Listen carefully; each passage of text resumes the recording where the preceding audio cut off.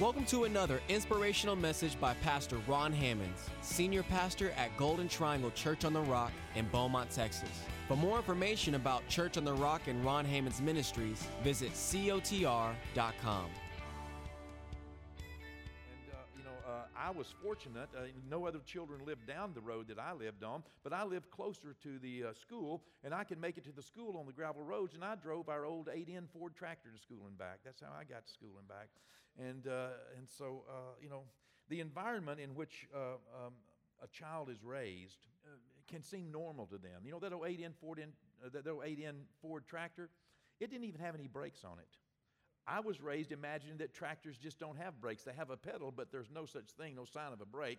And that just seemed normal to me. It is amazing that right up until you realized that you weren't raised normal, you thought it was normal. I didn't think anybody's tractor had brakes. I didn't know anybody that had brakes on their equipment. And I look back on and think how funny that is. Anyway, I was in a small school, and I graduated with less than 30 people from James Bowie High School in Sims, Texas. And we were the Fighting Pirates. I don't know what that means, but we were the Fighting Pirates. And during most of the years that I was at James Bowie, the school was really challenged to get enough boys together in high school to actually have a football team.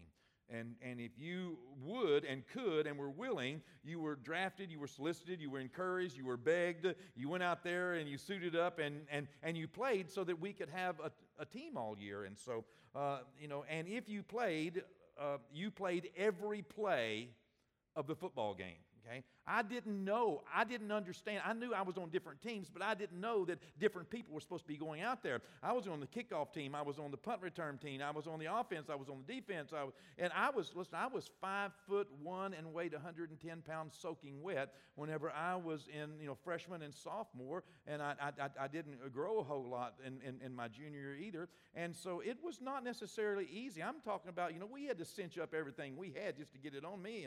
But I was a warm body. I was fast. I was slippery. And so I became, a running back, and I became a safety, and I returned the punts and I'd do anything to keep from getting hit by them big old boys. And so and I was pretty quick, but I was also the guy normally, the last guy still chasing the opponent down the field whenever, they made the touchdown. I wouldn't give up, but neither was I really able to catch him. But I must admit, by the way, that, we weren't that good in my years as a fighting pirate, but we did our best. Losses just didn't seem to really bother us. We seemed to just go back out the next week and get right back there and take another whooping. It was playing the game. It was a game. So what? We didn't win, and I can't remember winning, but I can remember playing quite a lot. And in my junior year, along about the very end of the football season, it was cold. It was so cold. I'm talking about freezing cold. And the Friday night of that football game, it was our last football game, and it started raining on Friday. It was real cold, and along about sundown it started sleeting. Now, our football field was not the best football field. It was as good as the team was, but it had dips in it. It had holes in it. We'd go out there and cut donuts. We didn't understand what, this was just the country, And so it had shallowed out places that when it rained, it would fill up. A lot of places around just would be like puddles, some of them lakes. Some of them 5-6 inches, just little lakes out there on the football field.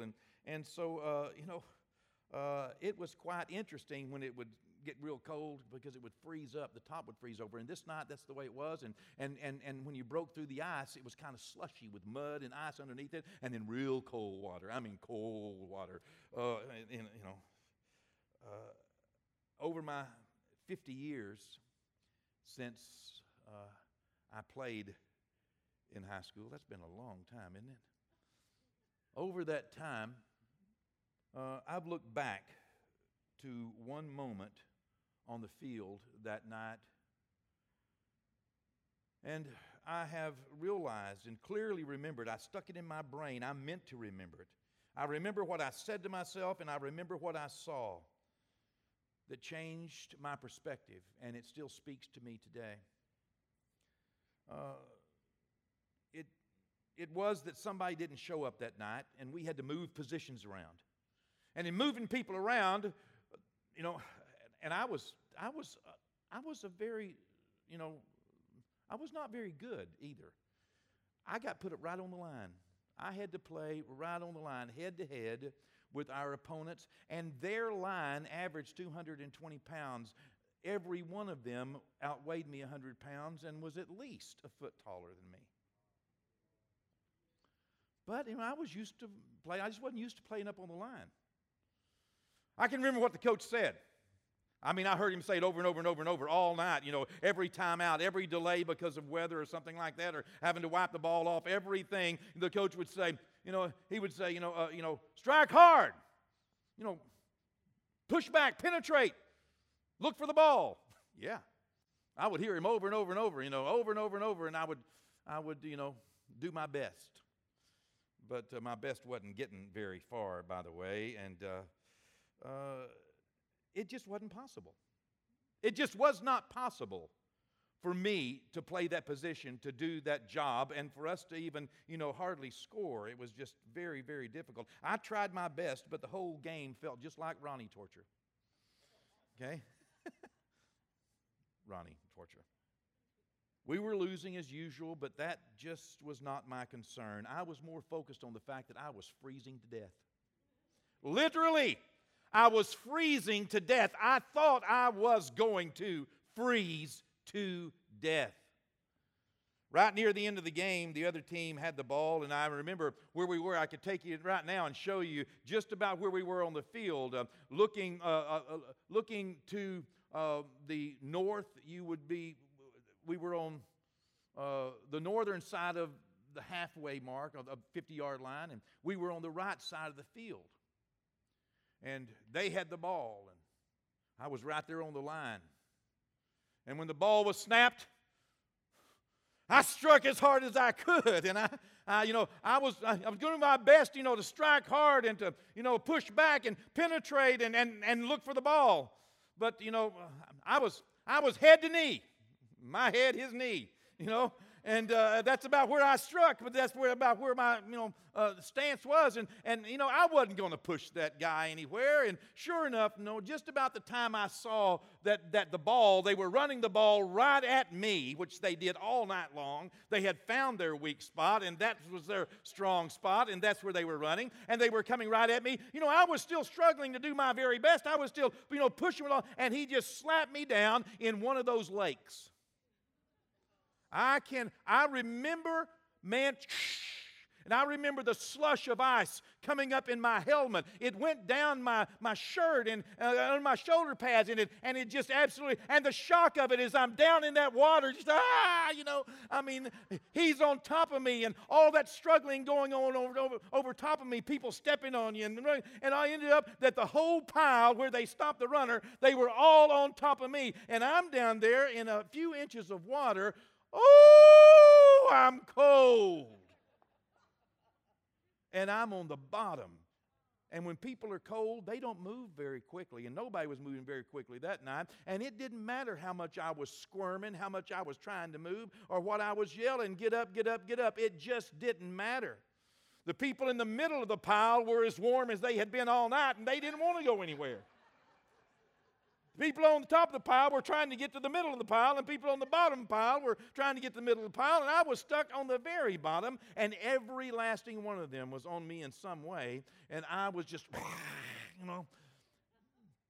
And I remember having this thought, and I decided, if you know me, you know I'm this way. I'm just a little bit, I really live a lot right here, okay? I have some challenges, mental challenges that I've, done okay with. But I remember having this thought.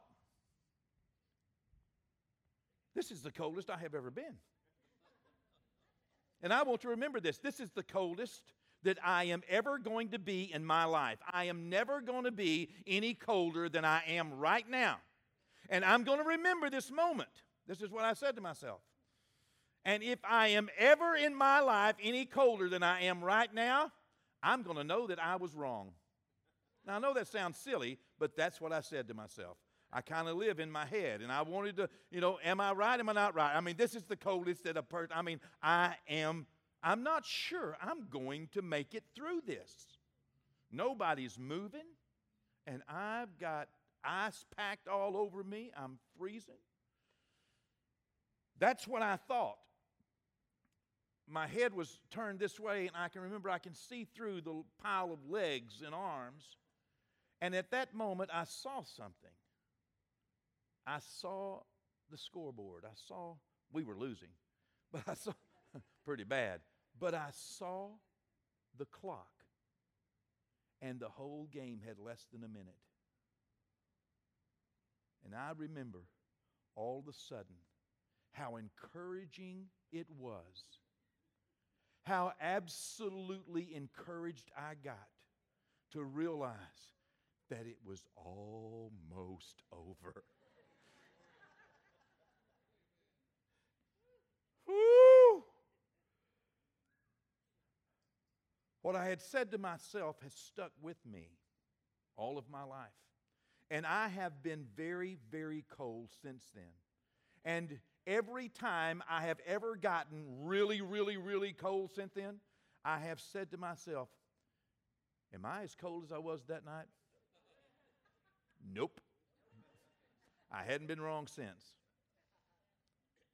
But also, I've realized that high, intense emotions, when your emotions are running very high and very intense moments, they seem to burn memories into those wrinkles in your brain. And I have remembered that moment. I have remembered what I said to myself. I have rehearsed it over and over since then. And I've kept a catalog in my head of moments of life, and just like you do. And I remember seeing that clock, and it was under a minute, and it was kicking down. And I was thinking, I can do it, I can do it, I can do it. I can make it. I'm going to make it. I'm going to be okay, because the game is almost over. What a feeling to see something that gives you such hope from that trapped position through those layered bodies. When I was tempted to give up, to give in, to fear, to panic, to submit to the pain, there was nothing I could do about it. I got encouraged like that, realizing that I can make it that far. It's going to be over. Soon, game over. Well, that was the last football game, by the way, I've ever played. I got a job that summer working 48 hours a week. When I went back to school, I kept the job. And I got married as a senior in high school, working 48 hours a week. Instead of playing ball, I had other things on my mind. But I've never forgot. I don't think the team missed me. I certainly didn't miss playing that much. But, I don't think things would have turned out much different if I hadn't have seen that clock. But what would have been different is how I felt. The encouragement I received from knowing that the game was almost over and that I could make it. I knew I had enough in me that things were going to change soon. Soon enough, I was going to get to go home. I was going to get warm. Soon enough, I could make it. All I needed was just a little more endurance, just a little more patience, just a little more long suffering. Soon I was going to hear that buzzer. And soon I could go home. And going home and getting warm became the win for me. No matter what the scoreboard said, no matter which team went home with that victory, I knew I was about to get my victory. I didn't give a hoot about another touchdown. You could have given me the ball and told me you can make the winning touchdown or you can go home. I'd have went home. Home was my win. Have you found the book of James yet? James chapter 5. Therefore, as James is writing to people who are undergoing and encountering hardship and persecution, being treated wrong. In this case, he was specifically talking to those who perhaps had suffered injustice because someone else was a little bit higher or farther along or more capable than they, and people on the top weren't treating people on the bottom too well. You can read the whole chapter. I encourage you to read the whole book. I told you guys first of the year I would keep you up on how I'm doing. I've been keeping up with one book of the Bible every week.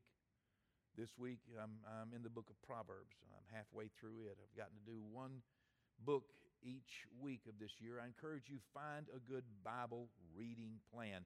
If you don't have one, go online at cotr.com and just click that button. It'll read a daily Bible reading to you. You never even have to open up anything. It'll read it to you every day, and it'll take you through the Bible in 1 year.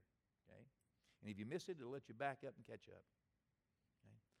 But reading this whole book will give you perspective so that you will know that this pastor is writing to people who have suffered injustice, who many of them have even suffered being dispersed and pushed out of their homelands. Many of them have encountered hardships and injustice, difficult situations that they cannot make right in their own mind. They've been treated wrong. And here, this pastor, who has been pastor of the church in Jerusalem for perhaps 30 years, he's watched people. He hadn't just, gone around the country preaching at different churches and just, teaching it and leaving it with them. He's been teaching it and living it with them. He knows what it takes to live a victorious Christian life for 30 years and to lead others in that adventure. And he's still full of, the motivation and the inspiration of the Holy Spirit to encourage people to continue. And he says, therefore, because of the injustices that you may suffer, because of the difficult situations you may go through, because of the circumstances you may face, and because of things that you may not can change, therefore, be patient, brethren. You see, God's not finished. God's not through with you or your situation, this world, or those who may be serving you something that might ill serve you at some moment in life. God is not unjust to forget your labor of love. Therefore, be patient, brethren. Be patient unto the coming of the Lord. Now, here we know scholarly approach to this particular phrase would lead us to understand that he's talking not only about the coming of the Lord Jesus in the clouds to redeem all of mankind who have made him Lord and Savior, but he's also talking about a personal exodus.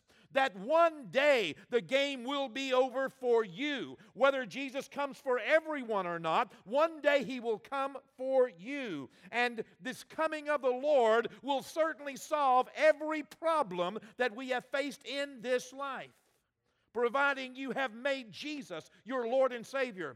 You might say, preacher, you keep saying that. What do you mean? Let me tell you what I mean. There is a necessity for us to recognize that we need a Savior. It's the very simple message of the gospel of Jesus Christ.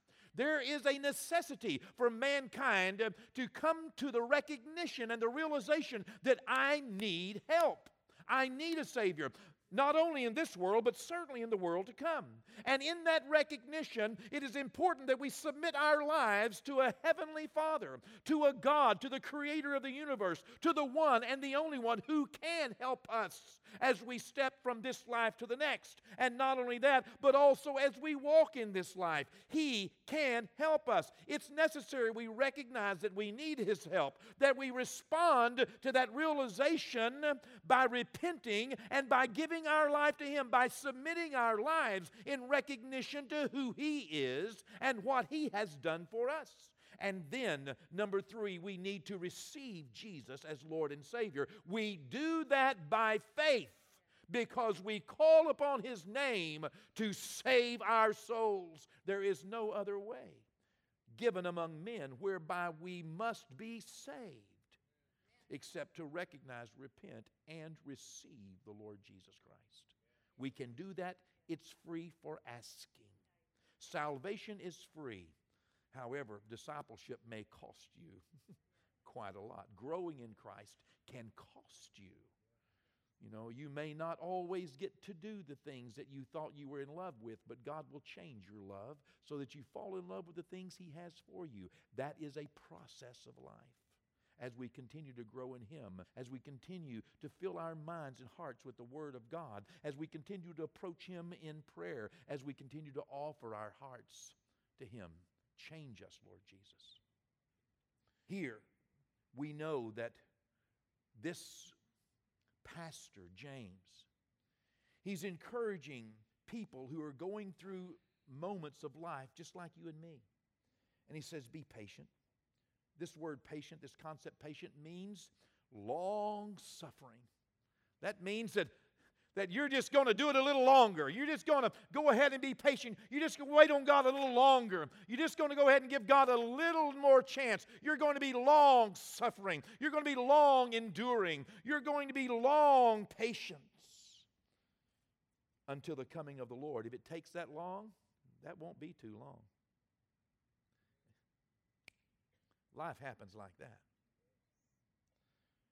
He said, see how the farmer waits for the precious fruit of the earth.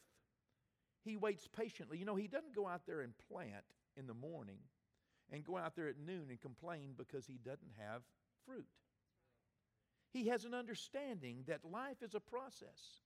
See how the farmer, after sowing seeds, waits patiently for the harvest.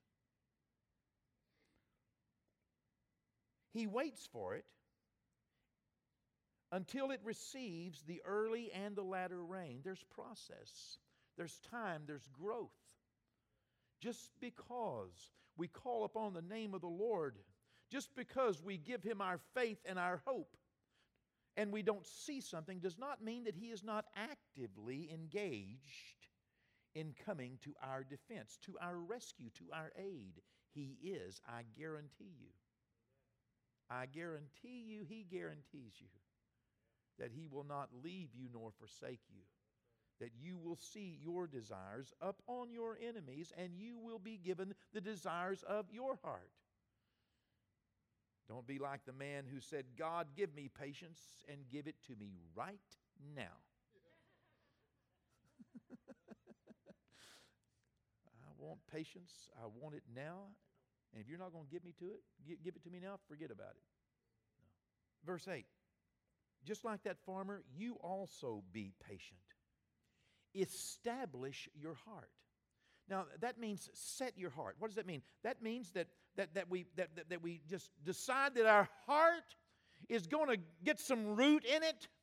We're going to just go ahead and concrete our heart in place. I'm going to go ahead and decide. I'm not going to let my heart be moved. I'm not going to vacillate and blow with every wind. I'm not going to let the circumstances of life push me around. Establish your heart. Why? For the coming of the Lord is at hand. Listen, it won't be that long for any of us. Don't let your heart sink into despair. Don't draw back. Don't run away. Don't panic. Don't become fearful. Don't become aggressive and just start fighting the air. Don't Put your focus on the end. Put your focus on the finish line. If that's the best you can do, then put your focus on the harvest and endure hardships as a good soldier of the cross. Not everything that we want will come when we want it. We can have faith and we can petition God, and I would venture to say that a great majority of the things that you petition God for will happen sooner than you imagined and be better than you could have made it.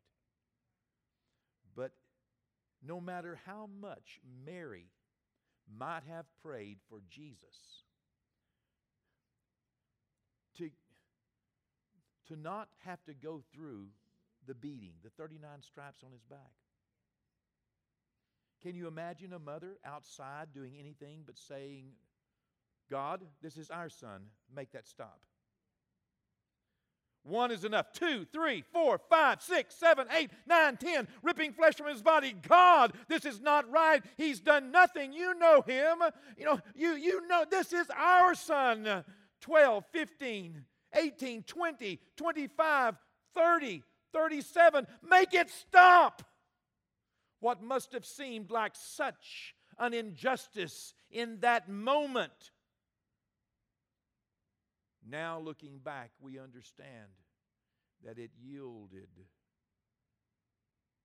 what it must for God's will to be accomplished and for the work of Christ to be done. He could not have said, "It is finished," had God been moved with the prayers or fears or hurts or pains of someone else. Let me ask you a question tonight. What is your win? Where is your focus? What is your win? That night on the ball field, I quickly realized I was not focused, nor was my hope in another touchdown. I immediately understood what a win would look like for me. You know, success is often a matter of perspective. What is your win? What is your perspective? What is your success? Only God can determine success. Fix your heart on your win. What is your win? What would be a win for you? It may not be what other people imagine as success. It may not be what other people are going for. It may not be what other people are struggling or wrestling for. It may be something that you need, something that you want. Focus on your win, and you'll find out that you get to win. You get to win constantly. What is your win? In fact, if you'll look around, if you'll just dare to look around, you will probably find that you have already won some of the greatest treasures, some of the greatest trophies that life could ever afford you. Look around. You're a winner. You're a winner. Time is shorter than you think. The game is not up to you, but how you play the game is. Be patient. Be long-suffering. Endure hardships as a good soldier. Focus on your win. Play your best, even against overwhelming odds. Sometimes it means just participating. We can't just give up and wait till the game is over. Life demands we participate.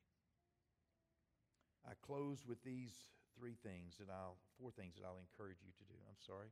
There are 5 things I'm going to encourage you to do. I can't cut it down to 3. I should, but I won't. Okay? I'll do these quickly. Number 1, get up. You know, make sure you get up in life. Get up. It's so important that we don't let the challenges, the difficulties keep us down, keep us in bed, keep us from getting out there. Get up. Number 2, show up.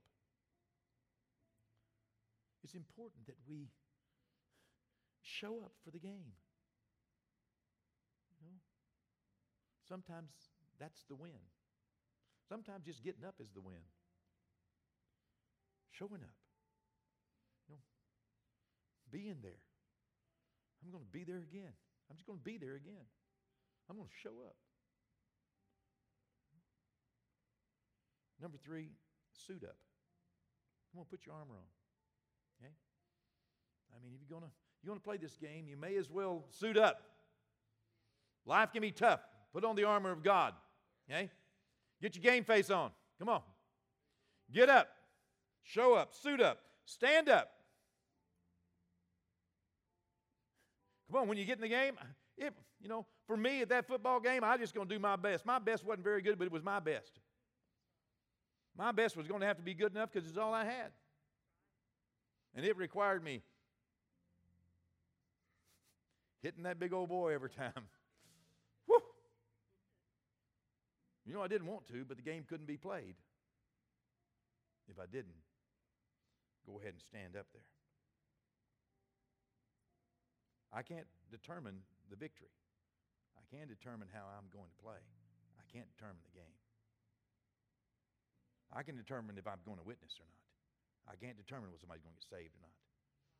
Noah couldn't determine whether people were going to get saved, but he could determine how he was going to play the game. He got up, he showed up, he suited up, and he stood up. For 120 years he preached. Get right with God. Did not have one convert, but I'm going to tell you he was successful because he got up, he showed up, he suited up, he stood up. You know what else? He finished the game. Finish the game. Don't quit.